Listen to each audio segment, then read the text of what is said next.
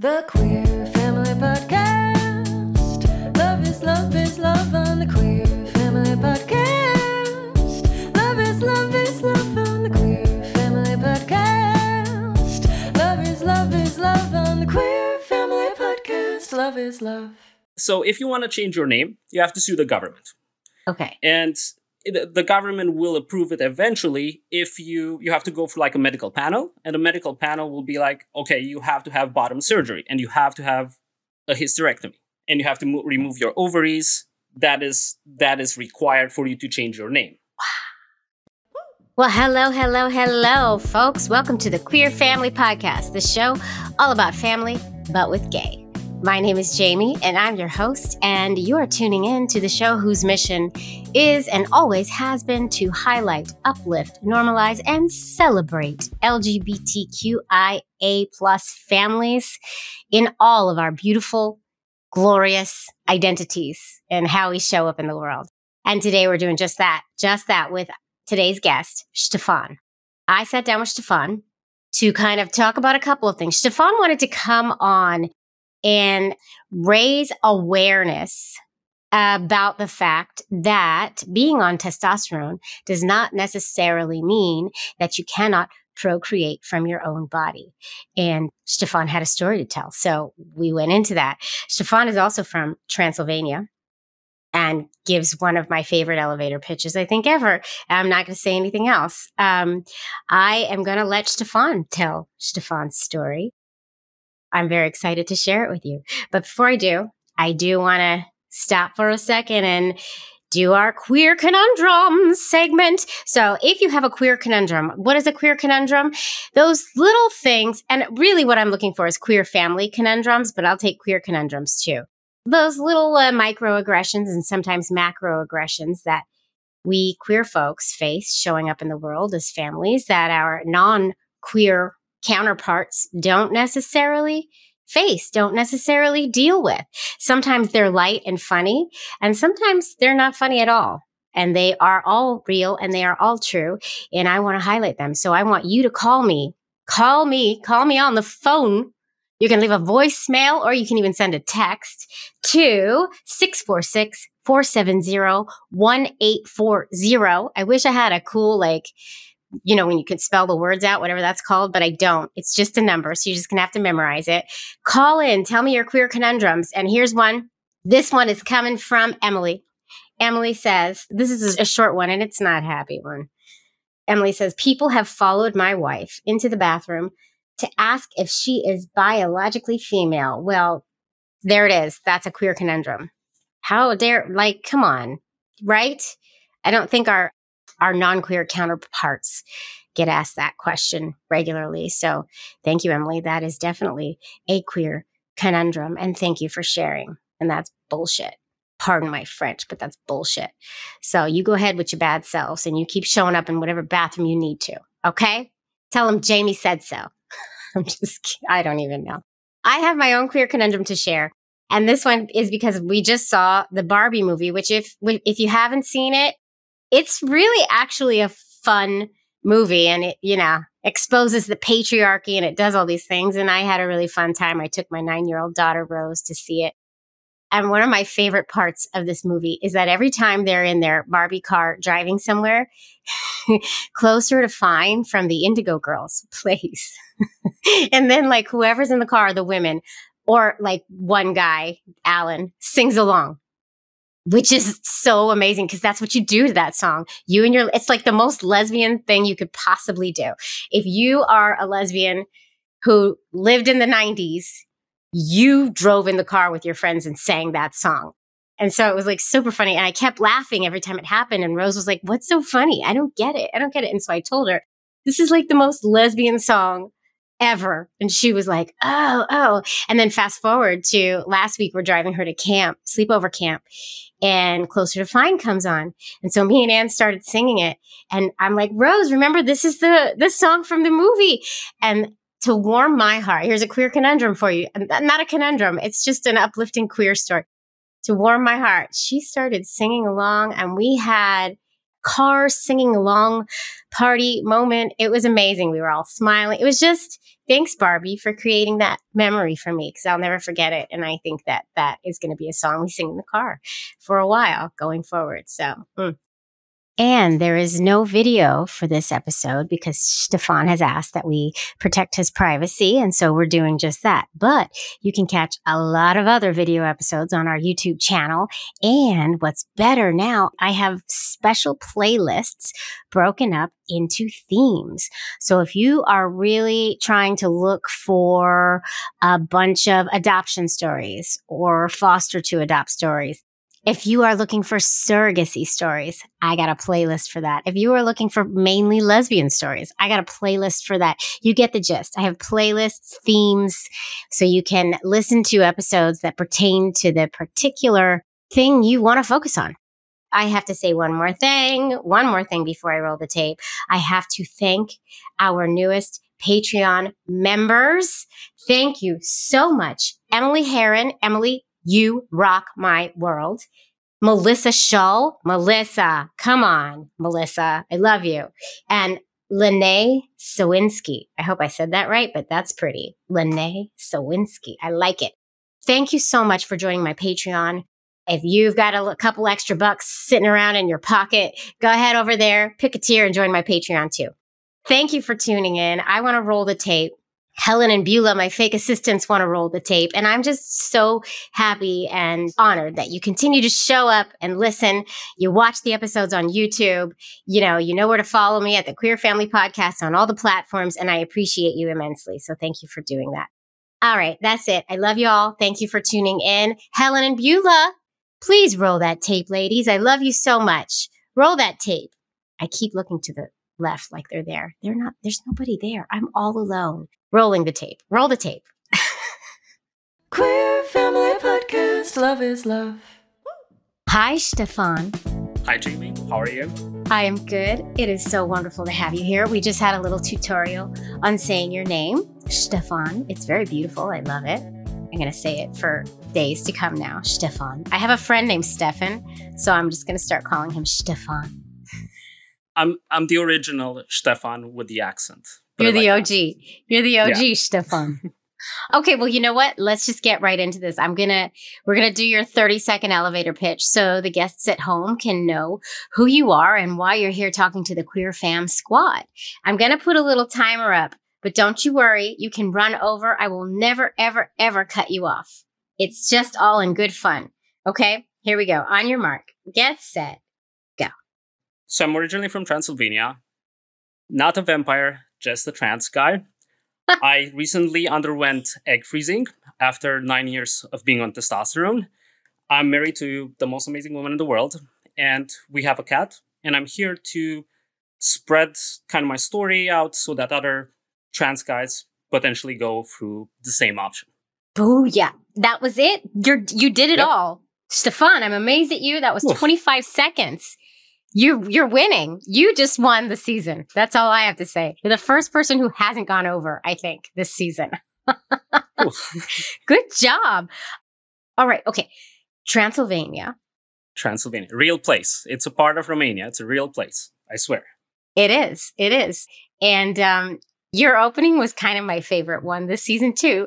From Transylvania, not a vampire, just trans. That is, I Yep. feel like that should go like on your tombstone at the end. It's just so beautiful, succinct, and to the point. I love it. Keep that in mind. You know what? Thank you for joining. And I'm really, really excited to just delve into your story. So Stefan started in Transylvania. Do you want to talk a little bit about, I don't know, like coming into your own as a young Stefan in Transylvania? Sure. Yeah. I always knew I guess not necessarily trans, but I was identified as male. Mm-hmm. When I grew up back in, 90s, I'm a 90s baby there. Nice. And in my country, nobody talked about the word trans. Like even the LGBT community was just not visible. Not that it is now too much, but it was just something very forbidden. Long story short, I started testosterone off the black market. Oh, as wow. many other people. in my country. Of course, I did as much as, due diligence as I could, but, healthcare things were still limited. The moment I knew I would start testosterone, the consensus, or like the myth in the trans community, was very much, once you start T, you're infertile. That's it. Right. You're yeah. done. Mm-hmm. But that's not true. No. That's just not true. Right. When I started, I was initially okay with that decision. But the more I was on testosterone in Romania, at some point I wanted to change my name there to just, kind of have my appearance match my gender. And I was also kind of getting a lot of like issues with, being refused out of banks, for instance, because suddenly my name was not matching my appearance, and there's only so much you can do. Yeah. But the problem is that the name process requires you to go through mandatory sterilization, which I was not okay. Wait. Yes, let me backtrack here. I know it sounds shocking. So if you want to change your name, you have to sue the government. Okay. And the government will approve it eventually if you have to go through like a medical panel, and the medical panel will be like, okay, you have to have bottom surgery, and you have to have a hysterectomy, and you have to remove your ovaries. That is required for you to change your name. Why? Because the laws are very predated to times where, things like homosexuality was not okay. Right. Certain ideas about like how people should be. Mm-hmm. And the country, it's a beautiful country, don't get me wrong. I have a lot of people who I love there, lots of things that I love.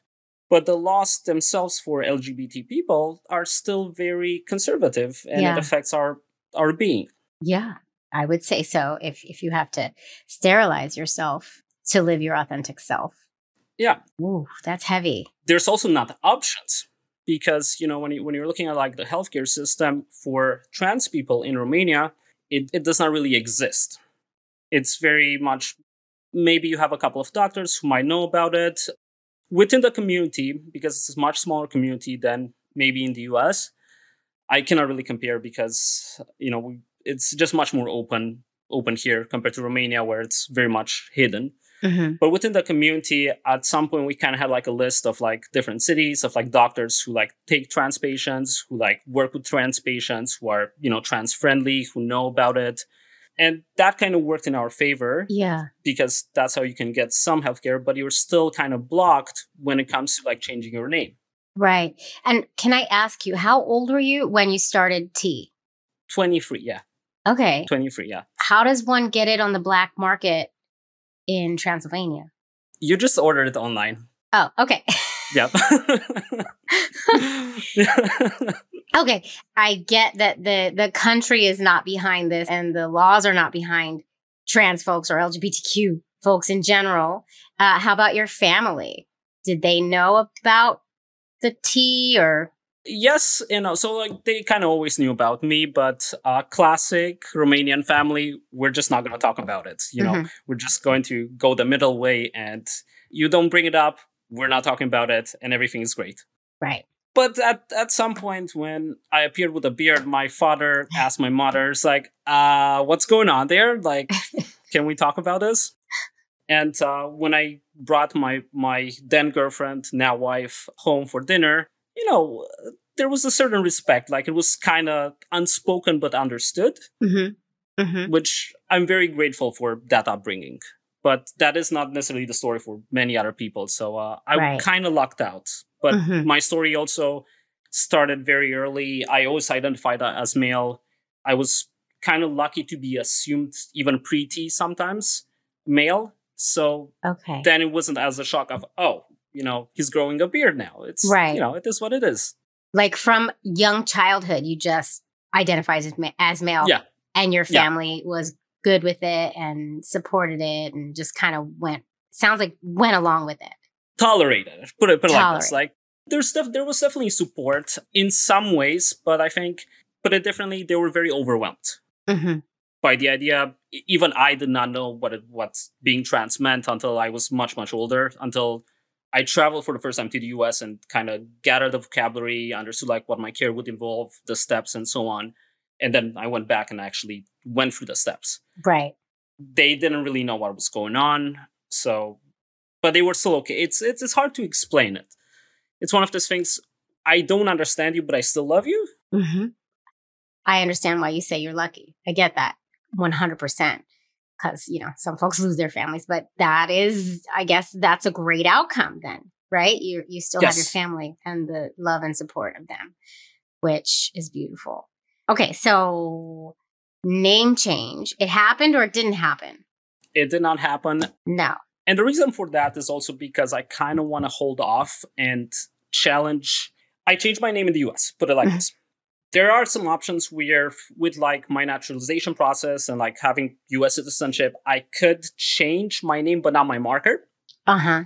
Even though the legislation says that you have to have a very gender specific name, like you cannot change it. I could potentially change my name to something more neutral. Uh-huh. That is accepted. In the US now we're talking? No, in Romania. Like Okay, gotcha. I can use the US to change my name in Romania. Oh, okay. It's very complicated. But at the same time, I don't want to do this. I still want to sue the government and challenge the medical panel because it's a dehumanizing panel to go through that. And Yeah. I have this option in the US to change my name, maybe through different means, but not everybody has immigrated. Not everybody has that chance. Not everybody has the chance to, afford lawyers to go through all the processes and so on. And I know that in a country where it's very gender norm specific, very, very heavily influenced with gender norms and expectations of how you should look like and so on. Not having your name match your appearance, you can be refused a job, you Yeah. cannot have access to your bank accounts and so on. So this is like something that will affect your life in so many ways. Yeah. Yeah, that's tough. That's really tough. So what happened? Where do you go? Take me down the path of Stefan's journey. So I started the process. I was trying to use as many resources from the outside, like English resources from like the community and so, to kind of understand my care. I knew that eventually I would have to leave Romania. I had initially a plan to go to Ireland because I just had like some job offers there and it could have worked out. Ireland is much more LGBTQ friendly than Romania was. Right. But then my plan got destroyed because my wife came to visit Romania and I was already madly in love with her many years ago. And she was just like, well, we kind of want to take the relationship to the next step. So maybe we should consider marriage. Okay. How'd you meet your wife? When did that happen? And when did she come in the picture? She came in 2010 in the picture. So I used to hang out with a lot of foreign volunteers who would come to Romania to help to work in different projects. And I was just kind of there, the friendly local who would be just like, yeah, speak to me in English so I can improve my English and I'll show you around. And I'm curious about your culture and so on. The only problem was, in a setting like that, I'm not expecting anybody to speak Romanian. Right. And she does not look anything Romanian, like anything that I would expect. She's American, but her father is Romanian. So, she spoke the language. So I go into this setting with my friend who spoke broken Romanian, but still she speaks Romanian. I'm just talking about her. I'm just like, oh my God, look how she's so beautiful. She's so interesting. She's looking over. She's smiling. She must be interested. Oh my God. And she keeps on smiling and smiling and smiling. And she's like, okay, can you be my wingman? Can you go talk to her and like see what she thinks? And she turns around to me just like, you have to stop talking right now. Because she understood everything you said. She speaks Romanian. Oh my God. So oh my God. Oh my God. That's amazing. I was completely embarrassed. Yeah. But it worked out. I mean, if somebody sees you in the most embarrassing moment of your life, it must work out. Wow. Nothing happened that summer. No, we were just friends. Probably for the best because we were very young. We were 18 and, trying to figure out our lives and so on. But we stayed friends and we stayed in touch. We're one of those old school people who still write letters. So we would be sending international letters to each other. Then she's doing kind of like a volunteer project that was funded through her university. She's a veterinarian, so she's kind of trying to do like spay neutering projects abroad. Oh. She came back to Romania and I started tea. I was in a point where like I have to focus on this and she ruined my plan. Oh, so you met her before you had started tea? Yes. So the first time you met. Ah, okay. So she came back, magic happened. Then we were just like, okay, we want to take our relationship to the next level. I don't want to do long distance anymore. And it happened to be 2015, exactly the year where Obergefell was passed and Uh-huh. same-sex marriage was out there, which meant that we could actually get married because I didn't have my name change. Right. So my name and my marker were still female. Uh-huh. Because of this law, we were actually able to apply for a K1 visa, and I was able to like go to the US. Oh. So you come to the US. We're kind of like looking into the options of how to change my name. And I was like, is it possible? I don't know, because I had all that background and I knew that in Romania, that was not, I was not ready to make that commitment to like undergo surgery Mm-hmm. that would sterilize myself. Right. Even though technically in my head, because of the testosterone, I thought that I would not have the option to have children. Right. Right. So for many years for me, I think because I grew up to some extent in a society where you don't have visibility when it comes to like an LGBTQI community, and it's very much dictated how you should live your life, it kind of rubbed off on me. And internally, I never thought I would have children. I Mhm. never thought that would be an option for me. But because I kind of worked in care projects with foster children and so on, I was like, there's so many children out there who like need a home, might as well go through this option, and that's just gonna work out, right? Mm-hmm. Coming to the US, I come to the US. In order to get now testosterone in an official way, I have to go through like medical processes. And I have this fear of doctors almost Oh. because I don't have bad experience necessarily with doctors. But in Romania, many times I had to explain this. I had to, like kind of walk them through. I had to kind of go through things like they were questioning my identity. They're just like, are you really who you are? And just like, I'm trying to tell you, but you're not listening. That's terrible. In the US, very different experience. I had good care. I had to go through processes that I was not very comfortable with at that point, but it kind of worked out. I still ask the question, is testosterone making me infertile? Is there a chance for me to have biological children? Mm-hmm. I was mostly kind of intellectually curious. Mm-hmm. At that point, I was 20, 25, 26. So I was not in a place to like have children or anything. But I was just interested to see, is it an option? I just wanted an option. And right off the bat, they told me, that's a red flag. Testosterone, red flag. Mm. But you should go to a fertility clinic. There's a couple in like New York. We are living in Ithaca at that point. So, there's a couple in New York. Just try them out, see what they say. I'm like, absolutely not. I'm not going to do that. Like, not at this point. Maybe one day. No. Right. We're moving to Buffalo, even further out, which none of us knew what Buffalo would mean. But we were just like, yeah, all I knew was from history that the president got shot there. It must be safe, right? Sure. You'll be all right. Yeah, exactly. Yeah. It was an okay experience. Not what I expected from the US and where I was kind of going in within like my own experience to kind of also be more accepting of myself, be more part of the community. It's a city where you have diversity, like everywhere, but you don't have inclusion. Right. Yeah. There's a lot of places like that in the US, unfortunately. Yes. And it was almost like drawn out, like as an example, I just remember like on the western side of the city had a Black community, the eastern side had Latinx and new refugees, and everybody who was white was kind of living around in the suburbs, which I found kind of odd that it was like so, differentiated. Right. Because you're told this, the US is this melting pot that works. And then you come to find out, wow, there's a lot of problems here, huh?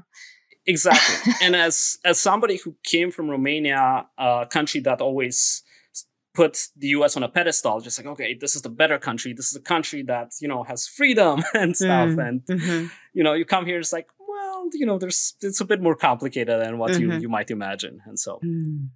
But anyway, I got there. There were some like resources for trans people to like continue my testosterone and so on. I found like a good healthcare provider, like a primary care provider. And I'd asked again, it's like, okay, what about fertility options? Do you know anything about T? Because the problem with testosterone is there's not enough research. We don't know one way or the other. Right. Could it create this? Potentially, but we don't have anything to like prove it or disprove it.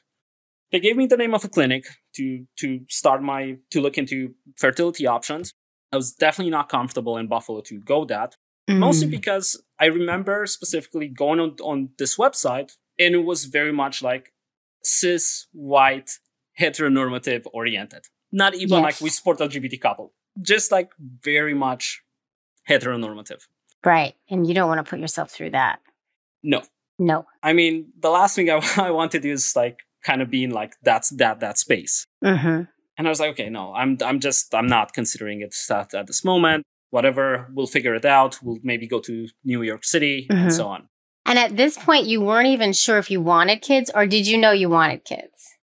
It was kind of around like this time, like 2018, when I realized I actually wanted biological children. Because before that, I was kind of more curious, see if there's options, what we can do.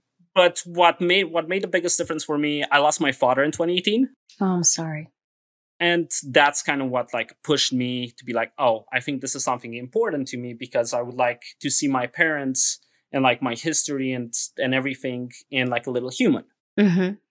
And my wife was like, I'll support you. Listen, if you give me the eggs, I'll carry, it's all good. That's amazing.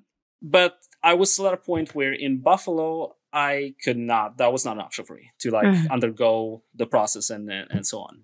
We moved to New York City. I took a job in New York City. My wife's from New York City, so kind of worked out nicely that we just kind of came back. And I found Mount Sinai. They have like a great, like they have a transgender health medicine. They have the Center of Transgender Health Medicine. I think that's what it's called.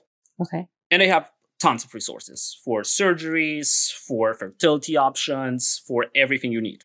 It was almost to the point where initially, because we moved here during the pandemic, I was kind of joking around that I have more doctors than friends at this point. Oh, man. Yeah.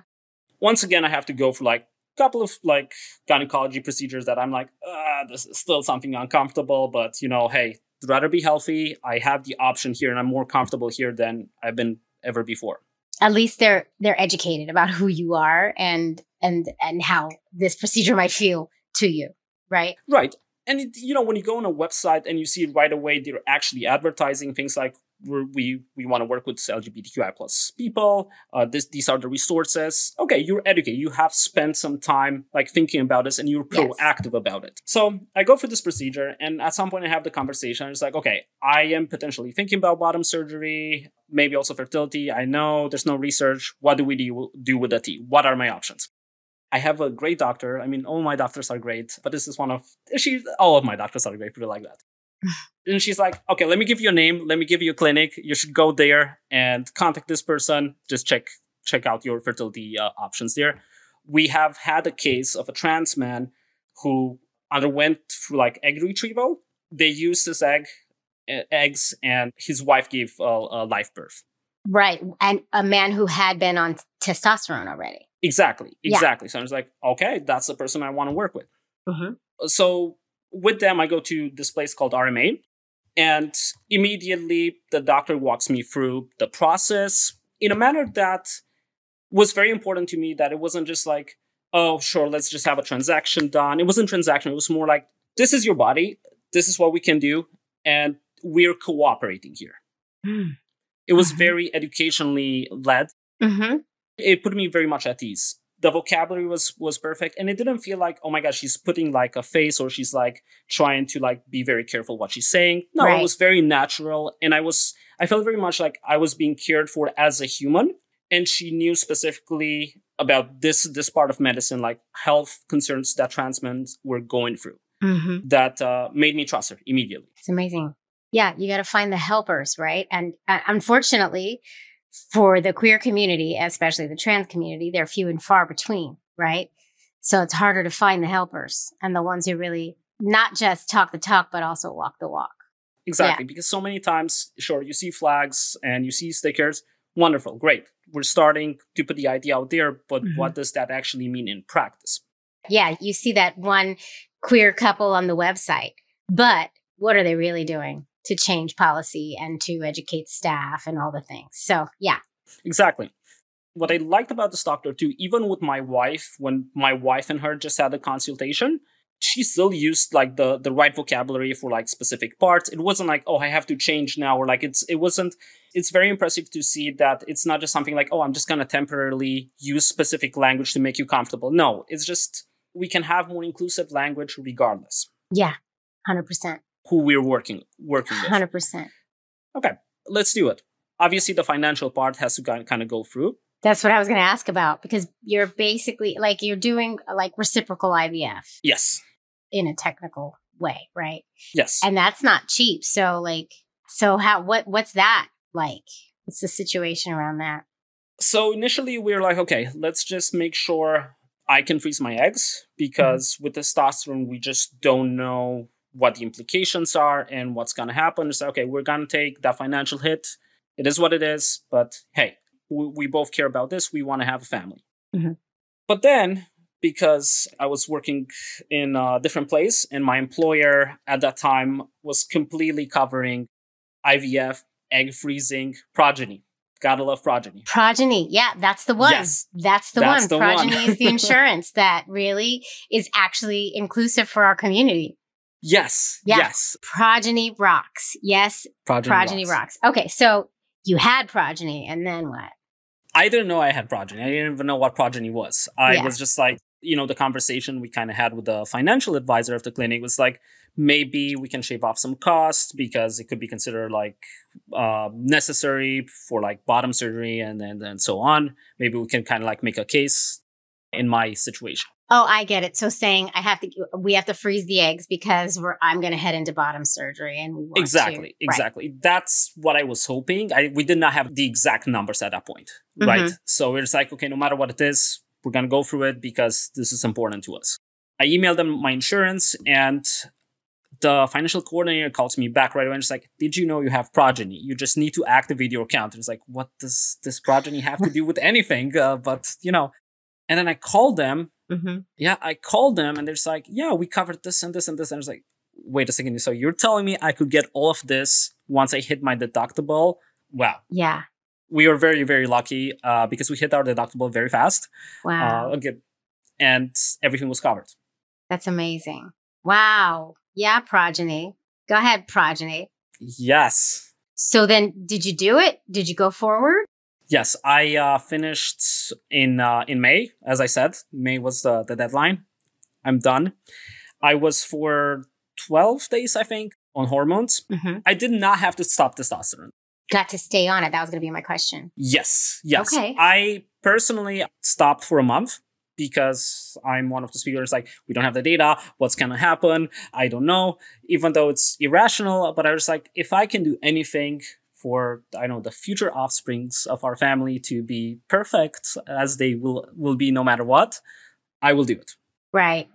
But that can come with some detrimental costs to your well-being going off testosterone. Yes. I mean, a couple of things, when I reflect back to that experience that kind of come up to me. One, I'm definitely doing the procedure now at this age and time in my life. I'm definitely more comfortable with the body that I have, with who I am. So a month of being off testosterone did not affect my mood that much. Oh, that's good. What I did notice, I was able to cry again. For some reason, I am somebody who feels. I'm not ashamed to cry, but it's very hard for me to cry because of the testosterone or what I notice. Interesting. Mm-hmm. Instead of crying, I feel anger more. Mm. But then being off for a month, I was able to cry for shows, which was great, which was really great. It was very cathartic. It's nice to cry in movies, right? Yes. That's amazing. I noticed that I had maybe like a day or two where I felt very much in my head. Mm. Nothing too major, nothing too dark, which again, I'm very lucky about that. I think also the process itself. So let me kind of backtrack and explain a bit what that involves. Mm-hmm. So you have to kind of administer yourself medication, which are hormonal based, to kind of get those eggs to grow. Yeah, and they're before like they can follicle stimulating hormones. Yes, before they can be extracted and all of that. And you have to also go through like checkups almost every other day until you have the procedure where they extract it. So initially, kind of going into that space, which in my mind was just like, oh no, this is like a very female dominated field, which, it is what it is, but it also like could potentially trigger me into like thinking differently, being differently whatsoever. Now I was lucky because I was using the clinic in Brooklyn, which I already felt much more comfortable just looking kind of around because you just had diversity of people. It didn't feel very much like, oh, this is just, for these type of people or these type of people. It just like automatically made me feel more comfortable. Then from the point of view from like the staff, my biggest fear was just like getting the looks, getting those unspoken looks. But that didn't happen. The receptionist, which I wish I would know her name because I feel like she knows my name and it's rude not to know someone else's name, but that's a different story. But at some point, I just walk in and she's like, I got you checked in. I don't even have to check in. I don't have to explain why I'm there. So that elevates a lot of like my anxiety. It just like makes me feel much more comfortable. The blood work was like super okay, nothing too crazy. And throughout the checkups, my doctor, she asked me how I would feel with like transvaginal ultrasound. And I was like, can we avoid that? I didn't ask, but I was like, not great, but if you need the data, I'll give you the data. Sure, I'll do everything I need to do to get this done. One time and done. Right. Would it have been ideal? Probably not. No. And because those, like a typical cycle, like I did a couple IVFs and you're getting those transvaginal ultrasounds like every other day. Yep. Yeah. And that can be very triggering because, you don't really deal with that part. Like I that's a part of myself that I don't really deal with that like kind of reminds me with a part that I do not identify. And yet you're kind of being forced through that, but not forced. Force is a big word here. You are asked to go through that. Yeah. But the beauty of my doctor, again, I'm a big fan of my doctor. So good. The beauty of her, she was, okay, we can do like an abdominal ultrasound. You could just kind of go through that. And they did it and they could see everything like abdominally. So I didn't have to go through that, which made me so much more comfortable. I wasn't triggered. I wasn't going through anything. It was just like, okay, in and out, get the data. We know what to do. This is the medication, kind of moving forward. That's great. So throughout the process, everything was great. I didn't feel too dysphoric. I did feel at some point, maybe in the space itself where, you just kind of feel it around it. But it wasn't anything that kind of happened because of something or someone. It was more like a reminder you were in this space now and, something is happening. Maybe it was hormonal. Yeah, but even just the fact that you're in that space can be the dysphoria, right? It can be triggering. Yeah, that makes total sense. And that's something that needs to be thought of by these clinics and the medical staff that are supposed to be inclusive of the trans community, right? And that's why with my clinic, which they're kind of like informed with like all the resources they have from like Mount Sinai. They're like working very hard to like make sure you feel comfortable. I did not feel there wasn't anything that was done to me that would trigger me. Put it differently, I was being checked on. I felt that as a patient, somebody like took good care of me. That's great. Somebody checked in on me. Somebody made sure that not just the medical side is okay, but like I, as a person, I am okay. And this is a thing that everybody at home, we all deserve that. You all deserve it at home. Yeah. The more I think about my doctors, and also I do not work for them or anything. I'm not being paid to say this, but I do want to highlight the type of care that I have received, where I feel like I'm being involved in my choices. I feel like I'm having a conversation from equal to equal. It's not like I'm the doctor, I know best, and you're being dismissed. Like, no, my experience is actually being taken seriously, and there's a conversation. Great. So that's also important. So I go for the 2 weeks. It was okay. And then the day of the retrieval comes in. Scariest part. Absolutely scariest part, because that's it. I have to be on full display there. I have to be very vulnerable. Now, it's not going to go abdominally this time. No. This time, I'm all exposed. Yeah. And the staff was super great. Like, even the anesthesiologist, like, we had some small talk. The nurse probably saw that I was like very anxious in that moment, and in my head, like, checked on me like twice. There's like, are you okay? Everything fine? Which was nice. Doctor came in, and I just remember like she didn't just like jump right in. And so she just like came in to like say hello, to like talk to me, make sure I'm comfortable. And as I was laying there waiting for the anesthesia to kick in, which for some reason it did not kick in fast enough. As I was waiting there, I was thinking, there's like, you know what? There's so many trans people who don't even know they have this option, because the myth in our community is very much you start testosterone and you're infertile. Like there's no chance to have, children, your biological children. Mm-hmm. And I was thinking about it. I was like, wow, this was actually a good experience for me. And maybe someone else should like know about it. Maybe they should just know there is an option out there that even though you underwent that you have gone for like testosterone for like so long, that you can still have the option to like retrieve your eggs or like maybe even carry your children or so on. Like you have, basically there's options. That's what I was thinking. And as I'm saying that, I just fall asleep. And then I wake up and I'm telling afterwards the nurse that I want to do this. And then I'm just like, oh no, I think I'm high. That's good. So they put you to sleep for the egg retrieval. Yes. That's me too. And some places they don't put you to sleep. They just like sedate you so you can't feel, but you're still awake. That doesn't sound fun to me. I don't think I would have liked that option. No. No, I can't imagine. Okay. So you wake up, you're high, you're telling the nurse all your plans and your future. Yeah, and she's very supportive. She's like, you will do this, sure. It's like, thank you. And you are. Yep. And then what? What'd you find out? And then she shows me the number of the eggs that I got. I got 30 eggs. Very lucky with that. Whoa! That's a lot! Yep, 25 that are still usable. They are frozen and safe in Brooklyn. Yeah, I was very, very happy about that. And I just felt super great after it. I don't know if it was also a mental thing that, after the years of asking this question and being denied the care or being misinformed, no, I did it. And I did not succumb to a government that tells you, hey, this is how we want you to live. I made my own choice about my own reproductive care. And that was important for me. So maybe I felt really euphoric about that moment too. Next day, I was bloated. I hated being bloated. Yeah. But that happens. Right.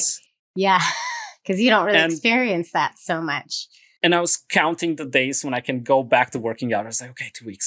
Come on. I can do this 2 weeks. Yeah. Yeah, I get that. For me, it was also hard to not be able to be active, to kind of like release a bit of that tension. Mm-hmm. I have good coping mechanisms, like I journal, I meditate, things like that kind of help me through the process. And I try to kind of ground myself into like, okay, this is like a 2-week experience where it's almost like a vacation from activities where I get to stay at home, read, watch movies, and, have positive thoughts or something. And that kind of got me through the process, Good for you. I don't even have those coping mechanisms. I exercise like religiously. It's my therapy, and that was hard for me. And I didn't have your good coping skills. So I just like complained to my wife all the time about. I did that too, but she was like, dessert? I was like, okay. Okay, that's great. So you have 25 frozen eggs sitting on ice in Brooklyn. And where are you two at now? Like, what's the plan? TBD, to be honest. We're still trying to figure out like what's going on, what are the next steps. My wife's also using Progeny and going for egg freezing because we're in our 30s and we just, we have this option, might as well take it. I love that. Yeah.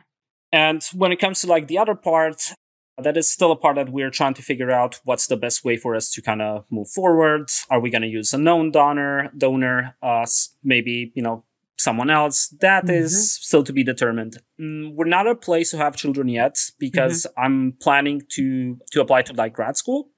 So kind of want to wait after that and then start eventually this beautiful family of ours. That's amazing. And you're just reiterating a point I bring up all the time on this show, that we are so intentional with our family building. You have already gone down the path of freezing your eggs. Your wife is freezing hers, and you're not even ready to start making the family yet. That's how intentional. And that's how early on we start planning. I like to just highlight that every time I hear it, because there's some ignorant folks out there who think we shouldn't be parents, and they couldn't be farther from the truth because of the story you just told me and how long you've been thinking about this and how much you did to get to the point you are at right now. And it's freaking beautiful. And I just want to highlight that. Thank you. And yes, my wife and I, we've been definitely very inspired by this show too, because when we started like talking about, okay, what are the next steps? How do we want to look at this? Well, let's see how other people are doing, especially when it comes to like a question like, who are we going to use as a donor? Mm-hmm. How are we going to navigate this? How do you navigate the legal aspect? How do you navigate? There's just so many aspects. A friend of ours recommended the show, so it was nice to like see that, to have that maybe visibility to some extent. Maybe, yeah, we're not seeing you, but we're hearing you, and we know it's out there. Yeah, and there are other folks who've gone down the path, so why not hear the stories? Because representation really does matter. Yes. And you don't necessarily know a path unless you've heard about it or seen it done before you.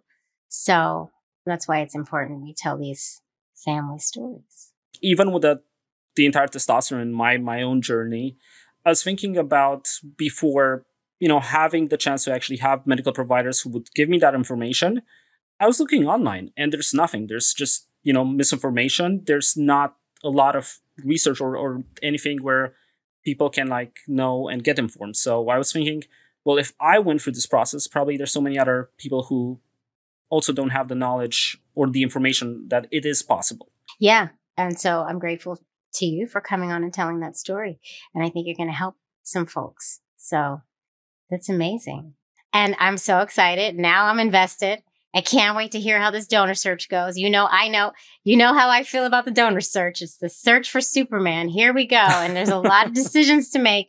I'm here for you if you ever need me. Thank you. I'm invested. So you got to keep me posted. Will do.